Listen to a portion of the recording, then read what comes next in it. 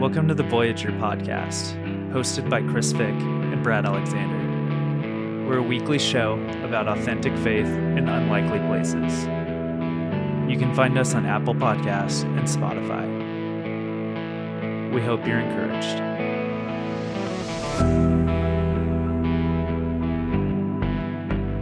Welcome back to the Voyager podcast. My name's Brad Alexander. I'm here with the man, the myth, the legend, the Chris Fick. Hi, Brad. I'm happy to be back. Yes. And we have a special episode today, and I'm excited about it. It kind of was a last-minute addition, but we're like really excited because it just feels like the organic way this needs to go. And I'm going to let Chris do a proper introduction for reasons that will become known in a second here.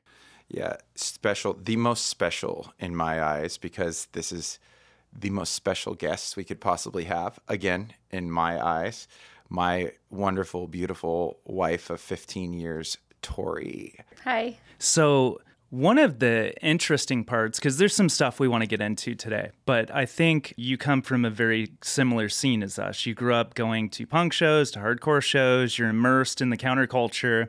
You still love all that.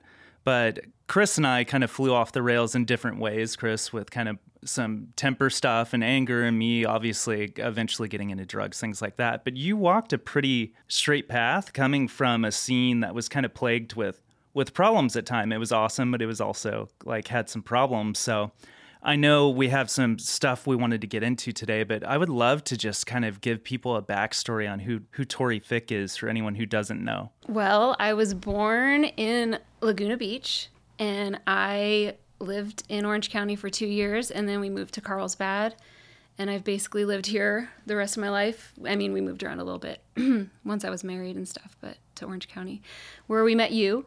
Yeah, that's true. But yeah, so I grew up in an amazing family. My dad owned a construction company when I was little, and then he became a youth pastor and then eventually a pastor when I was in like third grade.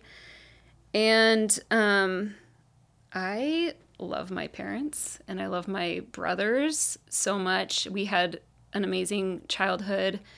The way I got introduced to good music is actually through my dad, because he, being like involved in the church world and stuff, he would take us to like go see Dogwood and like, That's so cool. yeah, and like Switchfoot and like I never really got that into Switchfoot, but certain bands that he would take us to, and like a lot of ska shows when we were kids. And so my childhood memories, like seriously, there was like, we would go to church, we would like set up on the weekends because we'd be meeting in schools, and we did like almost everything as a family. And I remember like just listening to music, like fun music with my brothers, playing Legos, like just being kids. My parents were like super loving. I always felt safe at home. And then my dad loved the beach. So did my mom. And he would take us surfing like all the time. And so that was my dad's way of like hanging out with us. He was like very invested in us. And you started surfing at like a really young age, right? Yeah. I got serious like 6th grade, I think. But before that, we would just like go screw around at the beach and stuff. And then you were on the surf team through high school. Yeah. I think I've heard stories from Chris, maybe. Yeah, we found some trophies. Let me say this about this. Torie does not like talking about her achievements in surfing, but they're pretty good. And I like bragging about it to people because I'm not good at surfing, and she is. Yeah, I love it. And she says, "Oh, I don't surf anymore," and then she'll go walk the nose on the first wave she catches. Yeah, no, we loved the beach. Like we're always there, skateboarding, surfing. I love my childhood. I had such a good childhood. Yeah. That's like the childhood I want to give my kids too. Just immersed in like the good side of skating. And if they want to surf or snowboard, all that stuff. It's really cool to hear, because you've known the Lord like your whole life. Yeah. For the most part, as far back as you can remember type deal. I was going to say, when did you like make that decision to follow Jesus? My parents Jesus? say like I was young, like 4. I don't remember that moment, but I was young, and I just don't ever remember not like talking about Jesus. just always, he's always been a part of that. And I love that you brought up Dogwood, because before the hardcore scene for me, like my freshman year, sophomore year, it was like MXPX, Dogwood, Slick Shoes, like all these really cool Christian punk bands that were like, it was good music, but they were all also Christian. And I wasn't a Christian at the time, but I loved the music. Yeah. And you could go see them at local church shows, and it's like, it was a good environment. You know, everyone would still mosh and have fun, but it wasn't violent. There was never fights at those shows. It was just like a cool scene of things, you know? You know what's wild is we played Dogwood at like youth group, and now some of the kids come up to me like, who is this? Yeah, I heard you playing Never Die or like preschool days or something. Yeah, some of the guys were like, you know, they grew up listening, or their dad is really into like Pennywise and stuff, and they're like, what is this? And you're like, yeah, it's right in that same era of music, and it's like 2023 kids are still into it. I think that's pretty cool. Yeah, well, it's packed with like such good lyrics, and I feel like a lot of those bands like shaped my thinking, you know, wanting things of the Lord, wanting like things that they're talking about, you know, just playing the CDs over and over and over. Like it was like in our family, it was those like kind of bands, oldies and K-Wave. That's what we listen to. Yeah. Maybe like Supertones and stuff like that. Yeah, Supertones. The ska scene. Yeah. Like my brother had a drum set in his room, like in 3rd, 4th grade. I don't even know. But like just young, and we loved music. So that's awesome. And then as you get older into high school, I know your brothers were in bands, and it was a regular thing for you to go to like concerts and shows. Yeah. So my parents were very like open door house. Like we always had friends over. Like my brothers and we always had people in our home, and I loved that about it. It was like really fun. And some people were Christians, some weren't, but nothing bad was ever brought into our home. But I just feel like as I transitioned into like high school, I like saw them party, the friends, you know, they started to party more, and I didn't want I never wanted anything to do with that. What a blessing. I mean, I'm not saying this because like, I'm not saying this for any weird reason, but I've never drinking alcohol. I've never done drugs. I've never like done anything. And I've just never wanted it. I've been around it, but I've never wanted it. So shows for me was like, because I felt like I was labeled as a pastor's kid, like good girl, like, which I am. I'm a rule follower to my rules. Like I like my rules and my things, but other people's rules, like I could be like, I don't know about that one. Facts. But yes, but I loved that scene because it was different, and I liked to rebel against kind of like that party lifestyle of like, oh my gosh, these people are so like, they're just doing it to be cool or whatever, you know, like I loved that I still got to be a Christian and have my faith, and that there were other people that were different and they wanted something different, and it just created this, like, you guys know, this cool like culture. We would go to shows, and my brothers would go too, and like we would just have all of our friends like there, you know, like it would just be fun, a fun thing to do. $5. Oh, back in the day when they were $5. Some random church having a show, and you're like, oh, I feel so bad for these walls. I don't think we'll have any shows here. I couldn't see it happening. But I kind of grieve that maybe the next culture is different, and they're not even, who knows. But that was such a big thing for me in my walk with the Lord. Like it was huge. I get really nostalgic about that time. Especially lately, kind of doing this podcast, talking about a lot of it. It's like there was a lot of really good times, and I'm sure some of it is like looking back through the rose tent, where it's like I'm only remembering the good times, because I know there was some pretty wild nights too. But there was something really special, and I think special about that era of that scene too, because every era is slightly different. And I think the late 90s, early 2000s had like a really cool thing going on. I know you and Chris meet at Bible college. Did you graduate and know you wanted to go to Bible college like right away? Mm-hmm. Yeah, I did. That's kind of crazy to think about, though. Yeah, I think that was also my dad, though, too. He like took me to the campus, and I was like, ooh. And I went to public schools, so I wasn't like homeschooled, or I didn't go to Christian schools. I went to Carlsbad High, where there was like 1,000 kids graduating in our class or whatever, like a little shy of that.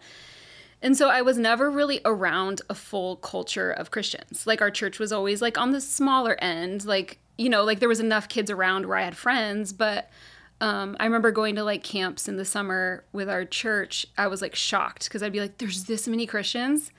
And I think too, that's why I was drawn to the music of like the bands that were Christians. And just because I was like, oh, there's more of us. You know, there's more of you, but you're not necessarily around all of them all of the time. And I loved school. Like I loved going to school, but it was like such a social thing for me where I loved to be social. And I didn't necessarily care about what I was learning. It was like, oh, I just love these friends and I love these people. But it was so different and refreshing when I was around like Christians, you know? You are like kind of a rare breed. It gives me hope for my kids. Because it's like, I can't imagine or remember if that happened to anyone in the Orange County circle. But I'm like, the idea of like where we were at 18, going to shows and whatnot, if one of my friends was like, I'm going to Bible college, I think that would have been like, what? You know? It's such a cool thing that you were immersed in that world, but also like desired the spiritual things and like wanted to go and like increase knowledge and be around Christians. It's like really cool to hear that can happen, I guess. And at that time though, my older brother had gone to Bible college, and there were a lot of like kids that were into the same music at Bible college. So it was still part of that world. Some of them had been in some bands even. Yeah. It was like all the face down crew, kind of. Do you remember meeting Torie at school? Oh, yeah. I remember meeting Torie at school, yeah. Had you been at school for a while when you and Chris met, or did you meet like early on? Early. You already had a semester in. I did, but when you came, it was early on. Yeah, so I never lived on campus, so I didn't have the same experience she did. I was working at the packing house, and then I would come on campus for like a day, a couple times a week, but we'd made mutual friends. We're like hardcore kids from Montreal, from Canada and from Texas and from all over the place. Anyway, it was one of the guys' birthdays at someone's house, and I showed up there, and I saw Torie, and I was like, she had just jumped in the pool with all her clothes on, so she's wet, and I was like, oh, she's kind of like nuts. I like that. Good nuts. And then I was eating a piece of cheesecake like it was a piece of pizza without a fork and knife. But you probably didn't think like anything weird of that, but No. That was like what I noticed from you. I was like, that guy's eating cheesecake like pizza. Yeah, I was so not kept. I was like such a wild man, I think, at that point. Yeah, and I immediately thought, no, she's too good for me. There's no way. But we had a conversation, and anyway, her eyes were sparkling. Our friend Christy introduced us. Or she just brought something up, and then we were like, oh, and we started talking, and then just, you know, I thought you lived in that house. I didn't know you went to school, I don't think, at the Bible college. Yeah. And then later I worked in the coffee shop on campus, and this girl was like, go look at this guy in the back of the coffee shop. I like him. And so I peeked back there, and it was Chris. And I was like, oh, yeah.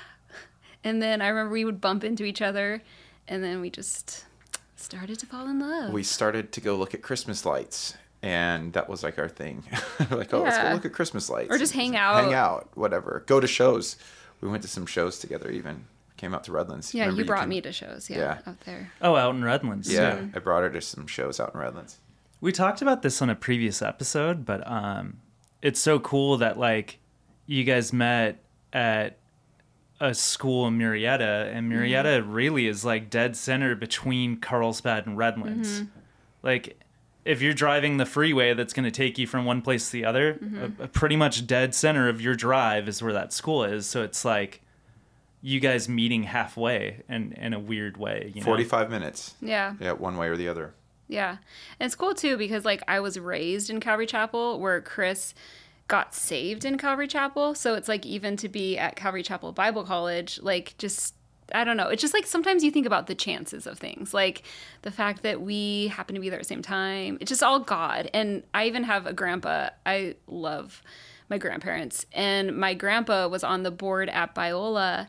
And he wanted like his grandkids, at least one of his grandkids, to go to Biola. And out of the 7 of us, none of us did. This is a different story if you had gone to Biola. And I think back, I'm like, gosh, like that would have been so cool to go to Biola then. I wasn't like academically minded, I guess, at the time. Like I just was like, I want to be a wife and have kids and be a mom and love Jesus and learn the Bible.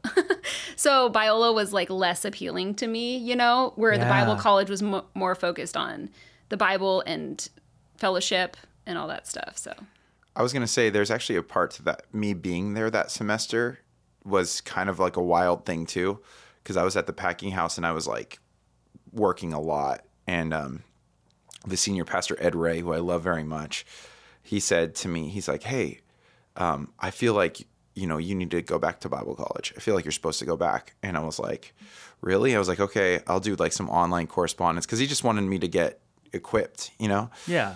And he's like, no, I really think you should go on campus, and, you know, we're going to help make that happen, you know, facilitate it so that your work schedule and so you can get there.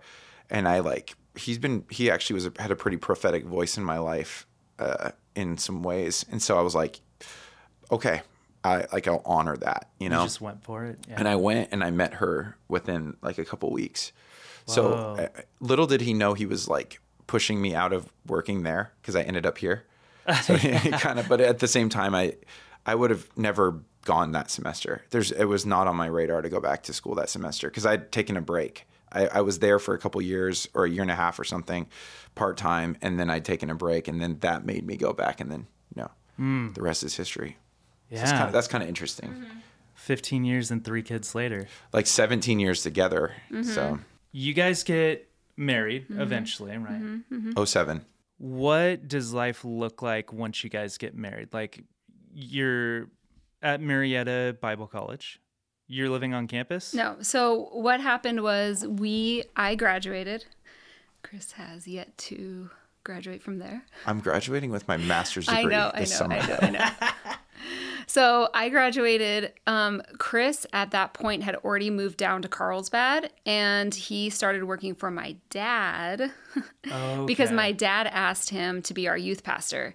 And so I was still at Marietta, but even the whole time, my 2 years at Marietta, I would drive home, be home on the weekends. So I was still around, you know, Carlsbad on the weekend. So Chris was living down here. He was like living in people's houses. People were generous, but it was like never like, you know, like free reign to a house. Like he had a room. I was couch surfing. You were, yeah, basically. Yeah. I literally lived on a couch for 6 months at one point. Yeah. Yeah, I've done that life. Yeah. So Chris is working for my dad. We're married, and he gets another job outside of the church and still doing the youth. But it wasn't necessarily what he wanted to be doing like long term. And so we had a friend in Orange County ask if Chris wanted to come up there and do the youth. And I was pregnant with Cannon at the time. And, you know, Orange County's not far. So we were kind of like, oh, like that kind of sounds fun. You know, like it was kind of fun. I've been in my dad's church my whole life. And so it was kind of like a thought of like, oh, it'd be cool to see something else, see the way, you know, other churches do it. It was a really, really good season. It was hard because Cannon was 3 weeks old when we moved up there. But my dad basically was like, you guys should do it. So there was like a blessing there. And so we did. But yeah, Cannon was 3 weeks, our first week up there. And the first year was hard because moving anywhere is just hard. You know, you're just trying to find your rhythm. You have a new baby and you're trying to make friends while you're a young mom. But it was a really good season, and the season we spent at Kingsfield was so important. Like the things that we learned for coming back down here. My dad, he got sick. He had dementia, and so he asked Chris. That was so the Lord, the way that like it was handed over, because he handed it over to Chris before it got too bad. But we were more prepared because of our season at Kingsfield to come down and lead this church. And Chris and I were just talking. He was 33 when he took over this church, and we're like, oh my gosh, you were like, that's wild. Like 33. It didn't seem young at the time. No, it never does. Even some of the people, when they were like, are you taking over as a young guy? And we're like, I'm not that young. And now I'm like 33. Yeah, that's pretty young to be taking over. Wow. That's awesome. And then, shout out to Aaron Hale. because he prepared us for this season. And Johanna. And Johanna, yeah, because Aaron took over the church, and he like let me in on the details. Like he brought me in on a lot of stuff, and I didn't even realize how much of that I was gonna need later. It was kind of like he was using me as a sounding board for figuring stuff out, I think, and it was like really big help for me. That's cool. Pretty cool. They're like a power couple. Absolutely. I was just talking to him the other day, and yeah, it's funny. I don't know if I vocalized this, but Aaron Hale is probably the first pastor that I ever got close with and was transparent with, and actually told him stuff going on in my life and like would allow him to speak into it. And I just like, he's such like a fatherly, like gentle guy, but will tell you kind of what you need to hear when you need to hear it at times. But I think of that guy really fondly. And Johanna is like such a wealth of knowledge on parenting advice and so much. Like they're awesome. They're from the Packing House. So I started doing ministry with Aaron in like 2001 or 2002. It's pretty wild. That's awesome. So you guys end up back in Carlsbad, and when you pick up here, Torie, your dad was kind of suffering some stuff where he could no longer preach from the pulpit, right? It was like he had to step down, and the congregation here had gotten a little smaller by that point, or? Yeah, I mean, also it wasn't, dementia's confusing because he never even got a full diagnosis that he had dementia. So it's like, I mean, his mom had it, but she was like in her she's an old lady, when she had it in her 80s. And so to see a man like so young, like get it, yeah, that's confusing. So, my mom's amazing.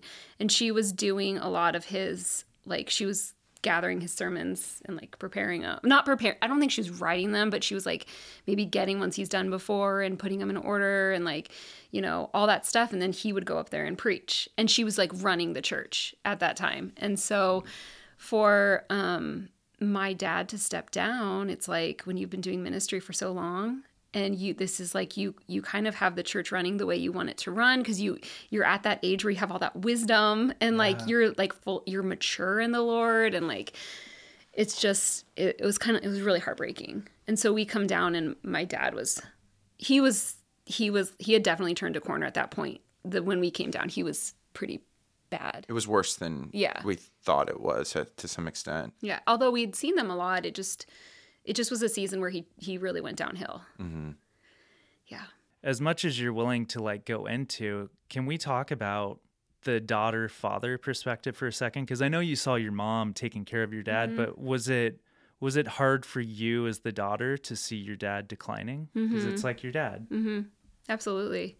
Yeah, because my dad was always the man that, like, no matter what happened, he would help me. Like, I've only gotten one ticket in my life, and it was the stupidest ticket.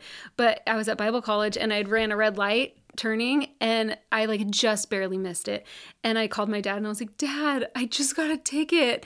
I'm so sorry." And he's like, "It's okay. I'll pay for it." And I'm like, "I'll pay you back, Dad." And he's like, "No, it's okay." And we didn't have a lot of money. Like we never had a lot of money growing up. And I was like, "Oh," and that's just who he was. Like my car would do an issue with my car, and he'd be right there, like to come alongside help. He was always there for me. So it did break my heart to see him decline. Yeah. That's an interesting season, I guess, because on one hand, your husband's stepping into a new season, and that's probably exciting to some degree of like, Chris is becoming the pastor over a church, and that's like exciting of like, okay, what does that look like? But on the other hand, it's the end of the season of your dad running the church, and I could see how that's probably complex to like process. Yeah, well, in the process too, with dementia, it's like he kind of forgot he handed the church to Chris. So it's my husband and my dad, and I love them both so much. And so it's such a awful disease, especially like in the weird dynamic that we had going on, like with just taking over the church. And then I had Hazel, during that time. And so it's like this like really joyful season, but also this like really heartbreaking season. Yeah, she was pregnant when we moved back, and nobody really knew. We knew, but like it was like on top of it all, also pregnant. But there were little things in that. Like, I remember, because we wanted our third baby, and God just wasn't like allowing that. She wasn't like, we just kept not getting pregnant. And so it took like 2 years. And one night, Cannon and Violet prayed that us and our other friends would get pregnant and have babies because we both wanted them. And that next month, we found out we were pregnant, and same with the other couple. And I had a friend at Kingsfield, Kelly, text me and said, hey, I just like felt like I forget if it was a dream or if she felt like the Lord told her, there's somebody in our church that's pregnant and is going to have a baby, and it's going to be a little girl. Is it you or Danielle? And I'm sitting there thinking, we're both pregnant. But I didn't know if we were going to have a girl till we had her, because we didn't find out if she's going to be a boy or girl. And then I was like, oh my gosh, that dream was Hazel. There were always like little things that the Lord was there, and he was with us, and he was showing himself. Like, so I feel like those little seeds always were like planted in the right time to give us like, okay, the Lord's with us, even in like the fun little reminders that, you know, he's not going to leave us. Or that season was heavy. It was like such a heavy season. Like looking back, I feel like you kind of, when you're in a season, you kind of can't tell what it is. But then when you look back at the season, you kind of have a gauge for what you felt in that season. And that season was like, it was really heavy. It took a lot out of us in a sense, I think. And I feel like we were right on the cusp of that, because we're still in a hard season. It's lightened up a bit, but I feel like growing up, I had like not a hard life. Like, I feel like I remember in high school, there was like a stress test we had to do for health, and like you check off these boxes, and I'm like, oh, like, no. And like, I just was like, wow, I have such an easy life. And I feel like for ministry, obviously nobody's going to go through everything. And like, God forbid I have to face, there's some things that you just don't want to face. But if we were to walk into leading this church and like being in the position we are and not having to go through any trials, it like, what's the depth of like our ministry? Like, how can we really say like, oh, I like feel for you, if we hadn't had to go through certain things? Like, we went through a miscarriage, our first baby, and that was so hard. And I never knew what women went through when they went through miscarriages until we lost our baby at 13 weeks. And like, after we told everyone, I was just telling the story, the day after we told everyone, and then I had to go, and I'm the kind of person that doesn't like attention. And I didn't want like, I just didn't want to make this big scene. And it's like, actually, we're not. And then, you know, that's hard. And you just have like all these things pile on top of you. Chris was actually working. He was the youth pastor at Calvary Carlsbad. And then he was working for one of his good friends in the desert. And he was digging ditches out there. Yeah, underground pipeline, electrical. So he would drive out to, where would you go? I would stay in like Beaumont, and then we would drive out to Indio or Blythe. We were doing Blythe for a while. It's like 3.5 hours from here. So. Yeah, so I'd be gone. I would leave on a Sunday night to get out there and then work all week, and I'd get home on a Friday night. So we had like a day together, and that would lasted like 6 weeks or something. Yeah. Yeah. So in the midst of that time, right before I think we found out I was going to have a miscarriage, and we go to the ultrasound, and the doctor said, you have a blighted ovum, which is when the baby stops developing at like a young age, but your body's still acting pregnant. And so he's like, you'll probably miscarry in like a week. And so that was heartbreaking news. This is our first baby. You're like, what's going on? I don't even know what a blighted ovum is. I don't really know too much about miscarriages. My mom had one for her first baby too, but I don't know too much, you know? And so you're anticipating something that's going to come that's horrible. And so, and also our good friend came into town that day, Jessica from Maine. She came in, and we were hanging out with her and trying to kind of like numb out like our brains to not think about the fact that we're about to lose our baby. And Claim Jumper. We went to Claim Jumper to try to eat our way through our feelings. So, you know, there's this dark cloud above you of the unknown, and Chris has to leave Sunday night to go out to Beaumont to go work in the desert. I start having the miscarriage Monday morning, and I'm like, okay, he's gone. I tell him, I'm like, okay, this is like happening. I don't know what to expect. I'm alone in our apartment. My parents are close by, but I'm just like, I'm also like, I'll do it. I'll get through it. So weird. I wake up that morning. There's a dove on our balcony. And growing up, my mom was always like, look at the doves. They remind me of the Holy Spirit, because we kind of like use those two as like the Holy Spirit. And so whenever there were doves on our fence in our backyard growing up, she'd be like, oh, it's like the Holy Spirit. Not weird, not saying that is the Holy Spirit, but just like saying it's a reminder. And so I wake up, I've never once seen a dove on our balcony before. And so I'm like, there's a dove on our balcony. And I think I took a picture. I have pictures. And I like sent it to Chris or whatever I told you. And all day long, from morning until night, there is a dove on our balcony. And I've never seen it on our balcony. So I'm like, oh my gosh, that's just absolutely crazy. And I have pictures throughout the day and everything. And they're morning doves. They're doves that, it was like a seasonal thing, but it just had never been on our balcony. And so that was like the Lord was there. And I just was like, I hated that I was alone because I am the kind of person, we were talking about this on Sunday, I was talking with you guys, and how I'm not the type of person to go eat by myself or like go to a movie by myself or do anything by myself. I like to have a person with me. I like to have Chris with me. Or I would always have like a best friend or whatever. And so I'm here alone and the Lord was like, you need to rely on me. Like I am with you. And it was like so clear. And I don't think I've ever had to do anything to that extreme on my own. And he took me through like the entire process, him and I, when I felt like it was like too much for me to carry. Like I almost felt him like audibly telling me like, you need to look to me first because you haven't been looking to me first. Like, and it was like, it was wild. And then for Chris, on Chris's end of it, like he's like, my wife is going through a miscarriage. And it was like a brutal miscarriage because it was 13 weeks, And so he's like thinking she's doing this by herself. Like, I want to be there with her. I'm her like husband, And so it just was like pretty brutal for both of us. But we both had to like be like, okay, the Lord's with both of us and he's leading us. Yeah, I actually felt like a failure. And I was very angry with the timing.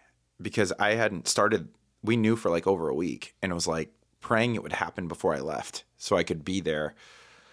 It's a weird thing to pray for, but like, then when she said to me like, the dove thing, and then that the Lord, it was me and the Lord, it had to be, I felt immediate peace. Like, because I just was like, yeah, this is between her and God. And it was amazing to have that peace. The other part of that season was the reason I was out there in the desert was the church wasn't doing well financially. It was the financial crash. Like, was it like 2010, 2009, something like that.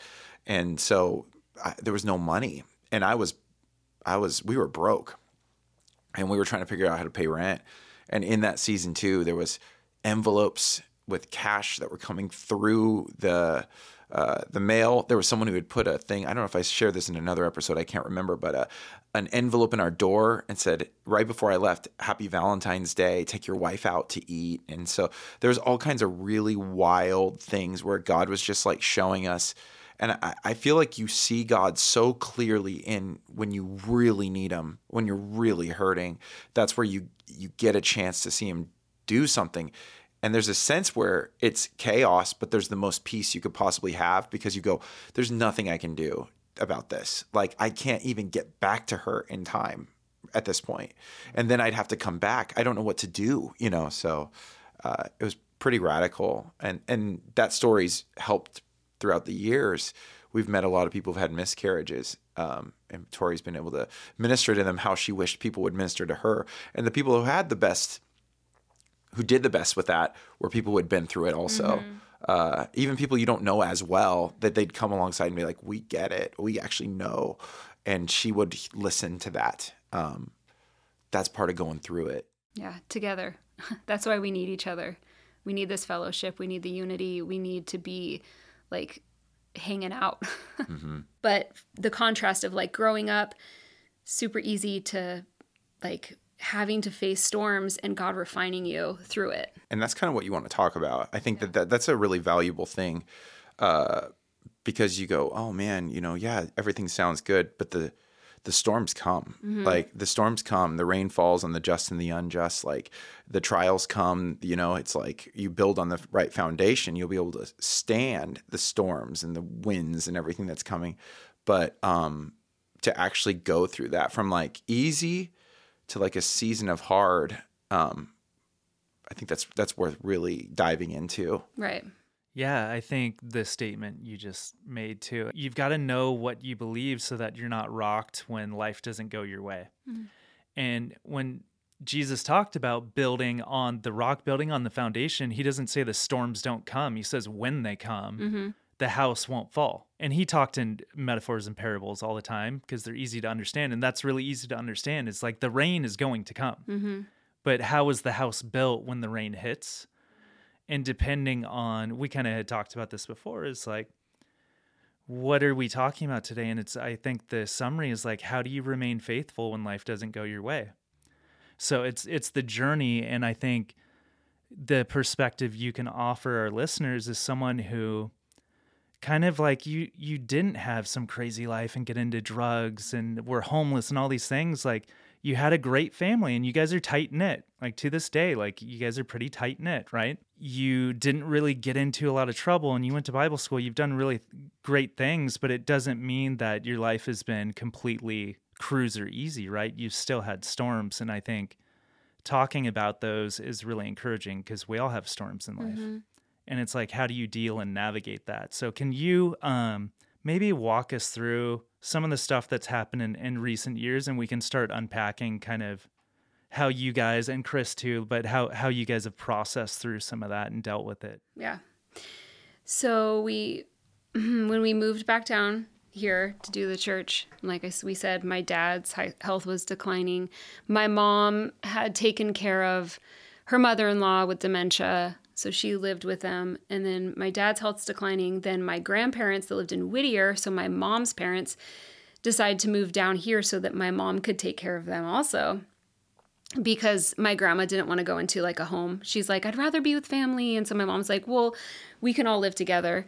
And so at this point, my dad's mom had passed. And so my mom and her parents and my dad are all living in this home. And my mom's caretaking all of them, which, at this point, they don't need it as much. And they're such a joy. My grandparents love the Lord so much.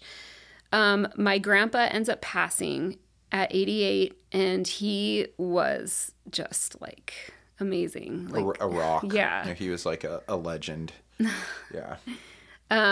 He was so funny and so smart. He was a Dodger fan, him and Chris. That's why he's just so great. He was on the board at Viola, as you mentioned. Yes. Just for me, my grandpa was a smile. He just always had a smile. He's super tall. And he just was the best. We have the same color eyes. He's just my, I just love him. Sorry, go ahead. Go. What were you going to say? I was going to say he's super well read. Yeah. He would love to sit down and have a conversation and break down anything and have I just felt like it was sitting with a commentary, almost when you talk with him. He was just such a wise man, and he wasn't afraid of talking about ideas, and he was so caring and loving and full of grace. I loved hanging out with Bill. He was the man. Mm-hmm. Yeah, he went to Beverly Hills High. So him and I, we had a special relationship. We had this imaginary friend, even until I was an adult. We would joke about just everything. Is he in the room right now? I'm just kidding. Imaginary friend. Oh, our imaginary friend? Yeah. He's half frog, half bird, so he sleeps in our ears. Oh, man. Okay. That sounds fun. Yeah, we would pass him back and forth. You made it this far. So anyways, and then my grandma was everybody called her Mary Tyler Moore when she was when my mom was a kid. She was just the perfect, beautiful, woman, a elementary school teacher, just amazing. So anyways, so my grandpa passes, then my grandma just passed this year, but in between them, the two of them, my dad passes, and that was brutal and hard. Right. And so my mom took care of them all till the end. So the hardship of losing all of them, it just was a brutal 4 years. And it's like, I know grandparents die. You get older and you die. That's the way life is. But it just was like their home was just hard. Like, it was like so exciting to go see them and talk with them, but then you anticipate, I know you're getting, I like see the signs. Like, and I was with my dad the day before and my grandpa the day before, and then my Nana up until a couple hours before she passed. And I will say this, in the season of death and the season of grief that we were in, like, I've drawn so close to the Lord. And going back to Aaron and Johanna gave me a book called Heaven at my dad's memorial service. And it gave me like a lot of the answers that I have been asking. Like, you know, our generation, it's like most people grow up and we're kind of confused on what heaven is. Like, what's next? Like, we know it's with God. We know it's good. There's so many scriptures we know, but it's still like, but there's so many things I don't know. Like, it gave me that kind of like spark to go even deeper and to find more books and to like really search out the scriptures and be like, what is this place that we are all trying to get people to go to with us? So it was like this season of death and sadness of the believers in my family that drew me to want to go deeper with Christ and to kind of like not just rely on other people's answers for my questions, to like find them myself. And it's like, you know that when someone's older, they're going to pass. But I still think to some degree, especially if you were really close with them, it's like seasons changing. I'm very nostalgic, sentimental. Mm-hmm. So the change of seasons, I think, is like really hard. If you're used to going to someone's house your whole life and all of a sudden it's like, oh, but they're gone now. I could see how that would be at any age really hard to be like, okay, they're gone now. And to have it rapid stack up 4 years, that's a very short timeline to have, you know? Yeah. I was going to say, it took a toll physically on you. Well, I was just going to say that too. So in the meantime, it was like, I'm homeschooling the kids, which at that point they were easier, younger grades than current. But still, it's like you learn with it, right? So it's like it's still hard in the beginning because you're like learning through it all.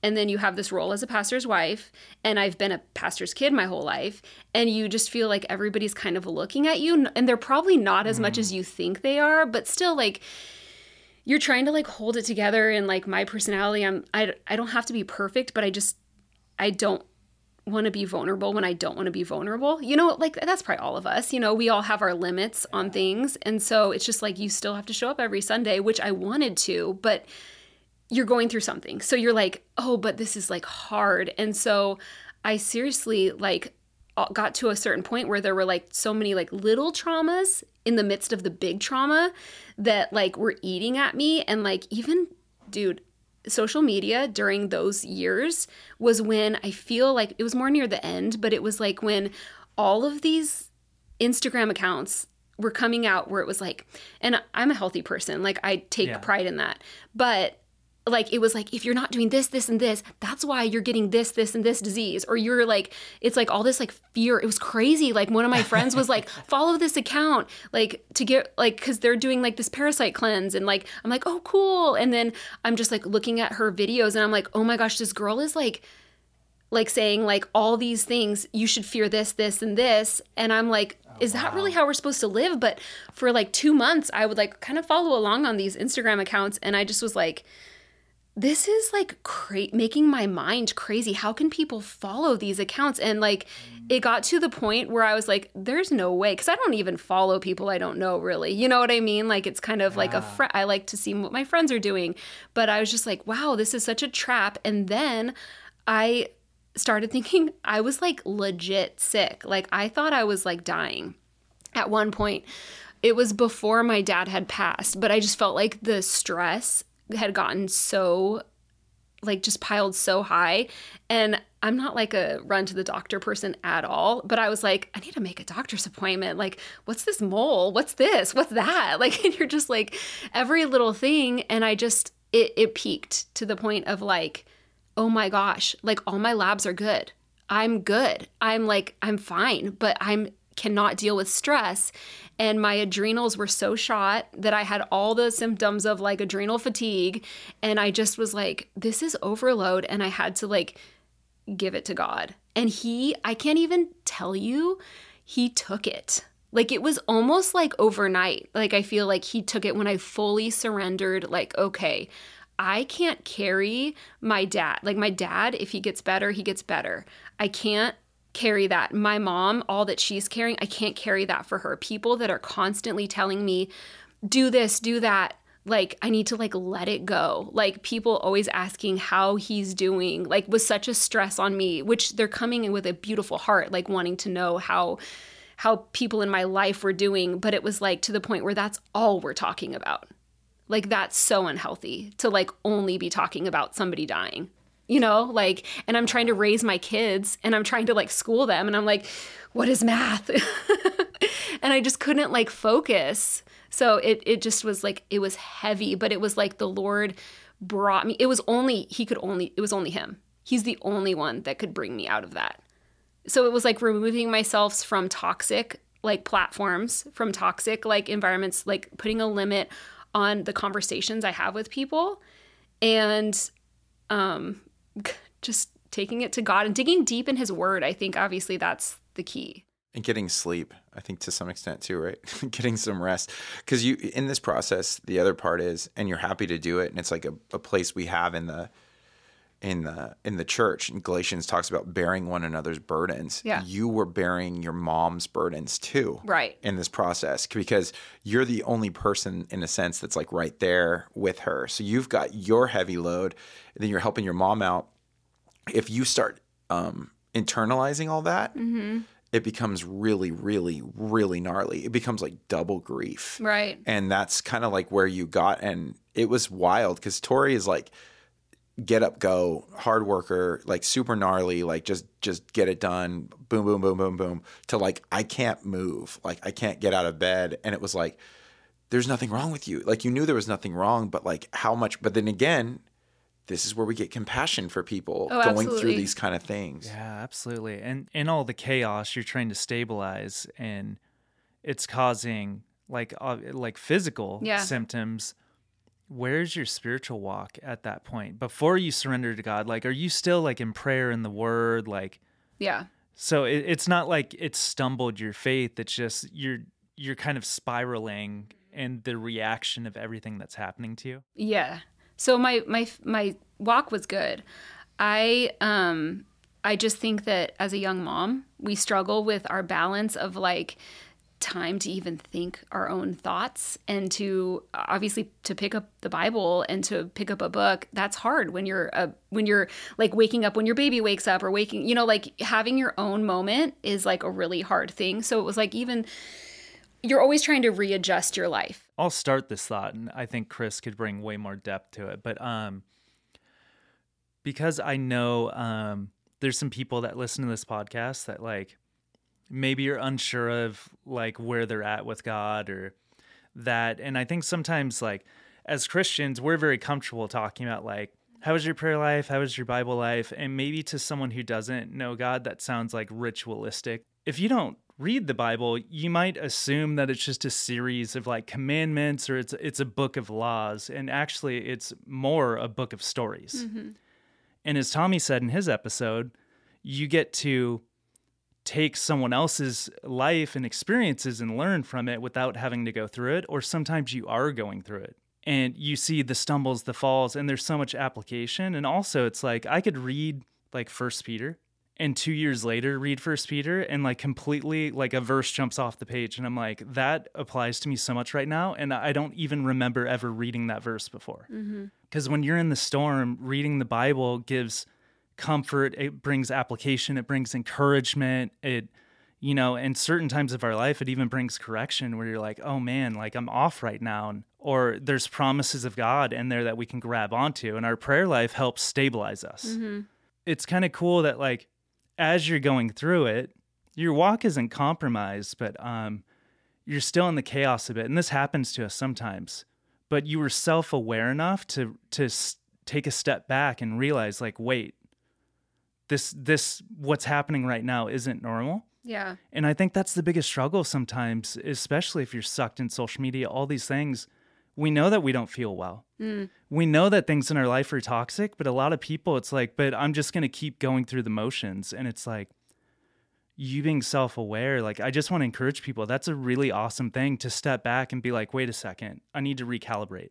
The Word of God, which we call the Word of God, the Bible, right? The Scriptures. It's like this collection, right, of books, a bunch of little, like small books. But when you understand like the narrative through all kinds of different literary styles, there's a narrative that is so beautifully well told again and again and again and again. And it's like woven throughout human failure and God's response and grace so that's like kind of like when we talk about the Bible, it's like we see God in this.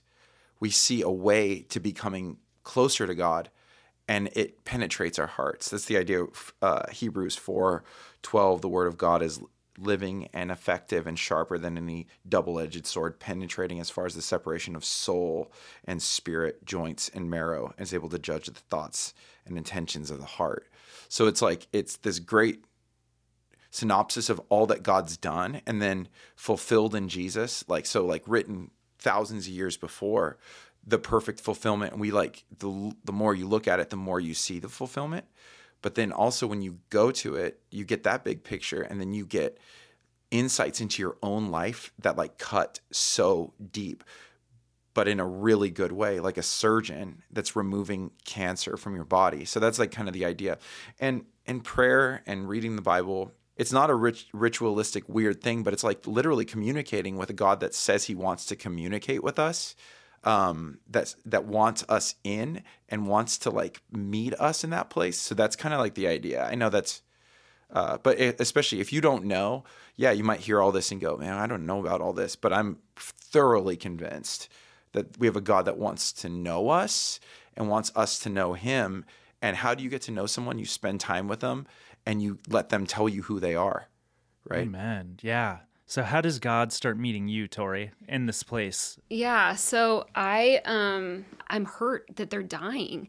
And so I'm feeling these feelings so deeply, and that's just why I was so like sad. And I just was like, Lord, like this is wild. Like why are we in this season? And there's other things that were happening in this season too, that I don't need to go into, but that really hurt us as well. And like I said, you're kind of like on this platform, this like, people are watching you, it's not like we could just hide out. And this pictures that's painted about, we all have pictures painted about us by people around us. They think, oh, you're this person or you're this person. Oh, like, so they put you in this little like box. And I think for me, a lot of the people that go to our church have gone to our church for a long time since I was a kid. So they kind of see me as a kid, but now I'm walking through something that's a little more adult, like a little more like, okay, like I've been hurt and I like am going through something, and people have been really, really, really cool, like coming around us and loving on us, which was amazing. And so it's like, I think that, me trying to guard myself and protect myself from people, I don't necessarily think people were ever trying to hurt me, but I think that Satan wanted me to kind of like pull back and to hide and to close off. But I don't think I was ever really supposed to do that, because there's beauty in going through something with other people, especially when you're like not going to go away from the Lord. Like when you're going to remain in the Lord, like I wasn't going to go anywhere else. Where would I go? There's nothing else there. So it's like to remain in the Lord, and to be with the people that also are remaining in the Lord and love the Lord, and let them like love on me, even when I didn't necessarily. Chris knows I'm just like, I'm not closed off. I'm in a conversation, I'm open, but to a mass group of people, I'm particular, I guess, on what I open up myself to. I think part of that is being a pastor's kid. Yeah, because I think you didn't have a choice probably a lot of times on what was said. Yeah, like I remember in junior high, the first time I wanted to dye my hair hot pink. I think I was like actually 6th grade, and my dad said no, and I said why, and he's like, because people look at you. You're a pastor's kid, and I said, yeah, but what about the other kids that want to serve God, that want to dye their hair hot pink? And so then guess what? The next day he let me dye my hair hot pink. Yeah. And then my dad's like, maybe I'll dye my hair too. So it was like cool. But yeah, I did feel cool dude. I know. See, and that's why it was so hard to let go of this man. But I'll see him again in heaven, and he's enjoying heaven right now, and that's pretty cool. But yeah, I don't know why I was wanting to be closed off to people, but I was. And then when God was like, no, like let yourself like be here. Come, be around people, and like cry in front of people if you have to cry in front of people, and like, you know, be real. And so I just feel like that's how God really spoke to me. And then I feel like the kids got a little older and I got back in my rhythm of Bible time and reading really good books that ministered to my soul. Your mom's taking care of everyone, and then it took a toll on her. Yeah. And you physically have watched your mom kind of Yeah. go through it too. And as the last of the three kids locally in the area, you've kind of taken the role of helping take care of your mom to some degree too, right? Yeah. Has that been rough? Yeah. So they say a lot of times the caregiver goes before the person they're caring for. Now, my mom is still alive, and she is got so much to give. Like, she's amazing. She's a rock, but you can definitely tell the toll that giving her life, like, for these people has taken. Because she's, especially with three people that basically had dementia, that's hard. Like, because you're dealing with people that just don't, like, my dad didn't even recognize my mom at the end. Like, so there's these really traumatic things that have happened to her. And I love my mom so much. Chris and I love her so much. She's amazing. Yeah. She's absolutely amazing. But see, that's a little trauma too, because now people are, how's your mom? And it was just my dad. How's your dad? Oh, right. Like, so it's like traumatizing to me. And I'm such like a protector of people. I feel like I'm always trying to like guard their reputation, guard like who they are. And so any vulnerabilities. Yeah. This is a therapy session for me, I guess. But like, yeah. So like her being like that vulnerable state, because my mom was always so youthful, so young. So like my mom's a free spirit, peacemaker, like a rock, like, in high school, I remember coming downstairs and she'd just be at the table reading her Bible. She's just like solid. And so, but yeah, there's trauma in it. And I don't know, like, I know she has many years because she's healthy, but I just don't know, like, will God fully restore her health? I don't know that, but God does. And God has a purpose and a plan for her. And just what she's done is absolute beauty and taking care of somebody. I think we shy away from that in our culture too, is like letting ourselves take care of somebody to the point of like harm to us. Costing you something. And it costed her, and it's like beautiful. That's really where the depth to life comes in. And I think just everything post 2020 feels like a different world than it was before. Navigating tragedy as a Christian is one that I don't remember ever being talked about. Mm-hmm. And now it's like talking about it a lot because there's just a lot going on. And there's been a lot of death in recent years. And some of it's like unexpected tragedies and just crazy stuff. And I feel like God will meet you in that place and help walk you through. But that doesn't mean that it's not going to still be hard. Mm-hmm. But also, like, we just want to encourage people and have compassion on people. Like, don't give up. Don't bail on it, you know? Well, I think it's like we're all individuals. And so it's like I could say, you know, obviously this is to everybody to stay and stick with it and keep pursuing the Lord because he's pursuing you.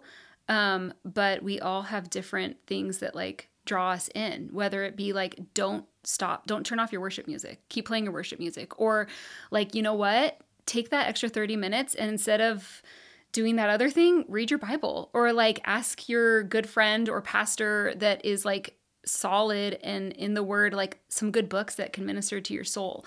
Like whatever like your interests are, like, you know, music or reading or whatever, like spend time with the Lord, like carve out time. Cause it's like, we all carve out time to like hang out with our friends or work out or whatever. It's like the top of the list is to go after your spiritual life because that's what it's all about. So to put that last, like a lot of us do, and I've been there for sure, that's not like the spot to be. Like we got to put that first. It's like the priority. And then it should all align. I mean, obviously like life is hard and trials come, and we could be discouraged in that too. But it's like that's not going to go wasted. I think as a whole, trials last a lot longer than you think they're going to, and they're a lot more brutal, I think, than you think they're going to be. That's why they're trials, and James talks about that, like consider it joy when you, brothers and sisters, when you experience trials, because knowing that the testing of your faith produces endurance or patience, and that endurance or again patience have its full effect, that you may be mature and complete, lacking nothing. Tommy's episode, we talked a lot about like give God time, and Brad, you touched on this. I think a major issue in the church is we've made church a spectacle that's all about you feeling good all the time, and it just does not align with what we know the first church to be. And so it was a community that was dealing with very real things often and seeking God together in community. And so like a church where you can find that, of people who are real, going about real things together, one of the things you'll find out is more people have experienced what you're going through than you think, right? We've noticed that, right, Torie? And then you get to be one of those people too, a recipient of that. We had I don't know if I've shared this one before, but family in the youth group I had 2 boys in the youth group in Redlands, and their dad fell off of a ladder and died in front of the youngest. And he was like an amazing guy, like loved the Lord so much, and it was just amazing. You're like, what in the world is going on, you know? And the mom was awesome. We used to have discipleship at her house, but she ended up having like a widow's ministry where she would be ministered to and minister to other women who had gone through it. And she said, I would have never chosen this path. And anytime you talk to her about her husband, she'd start crying, 10 years later. But it was like she had been given a way in to use it for the glory of God, and to allow that pain not to go away, but to help somebody else, meet people where they're at. And so that's Jesus. He's a high priest that can sympathize with all of our weaknesses. And so he gets it. He knows all the stuff we go through. And so, right? Yeah. And even that verse that you just read was right when we moved back down here. The kids, or canon, I guess, for his kindergarten memory verse was that verse. And I was like, that's a funny verse for a kindergartner. And then I was like, oh, it's a little prophetic of the season that we were heading into. A lot of times when we go through things, our first thought is like, God left us in the dark. We're going through it, and God is like, he's doing something else. He's not around. And it's like, that's why we read the Bible in trials, because the Bible reminds us like, no, God's still here. Mm-hmm. I just encourage people that even in the tough stuff, it's like, just trust God. Life is messy. Like this world is it's full of beauty, and it's full of pain and sorrow produced by sin. And Jesus says he's bringing forth the kingdom. And so it's begun, and we're in the process, but we're also still living in a world where things are really hard and dark. And so it's messy. And we just saw the Jesus Revolution movie, and it was gnarly. I remember I was just like, man, this was messy. And everything that God does, a friend of mine, Kellen Criswell, who hopefully we'll have on soon, I think we will, next season, he said there's only one kind of person, and it's the messy kind.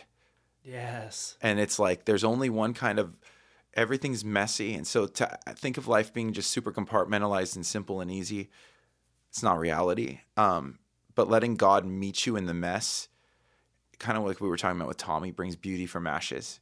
And if we allow God time and space to work stuff out, and to trust him that he's the author and the finisher of our faith, then it allows him to take us through stuff. And then on the other side to, like that promise was in James, to mature us or perfect us. And we would come out on the other side like with a better idea of who he is and why we're here, and how we can love people in the midst of pain and sorrows too. So I will just say this also. My wife has done an incredible job working through all this stuff. And are there people who've gone through like gnarlier stuff? For sure. But like you don't like minimize what it's been. It's been hell in so many ways, but to watch her do this super, super well and to continue to trust God through it and to see her like light shine in the midst of like darkness. And then to see it on the other side, and she's like a woman of God. Like she was always, but she's like a woman established in it. And so and who would know better than me? I'm like, live with her. So I just want to honor that and say thank you so much for sharing, and thank you for being my super awesome, beautiful wife. Thank you. If you're going through something hard right now, we have a contact form on our Instagram at the Voyager Podcast. Feel free to reach out to us if you have questions, or if it's theology, if it's season-based stuff. We're a bunch of open books over here. So if you're going through it and you need encouragement, or you have questions about God or the Bible or whatever it is, like, reach out. And thanks for listening. And thank you, Torie, for being transparent and open. And we look forward to seeing you in the next one. Thanks for tuning into the Voyager Podcast. If you'd like to reach out, you can reach us through Instagram at the Voyager Podcast or through contact@calvarycarlsbad.com. We hope this has been encouraging for you. Until next time.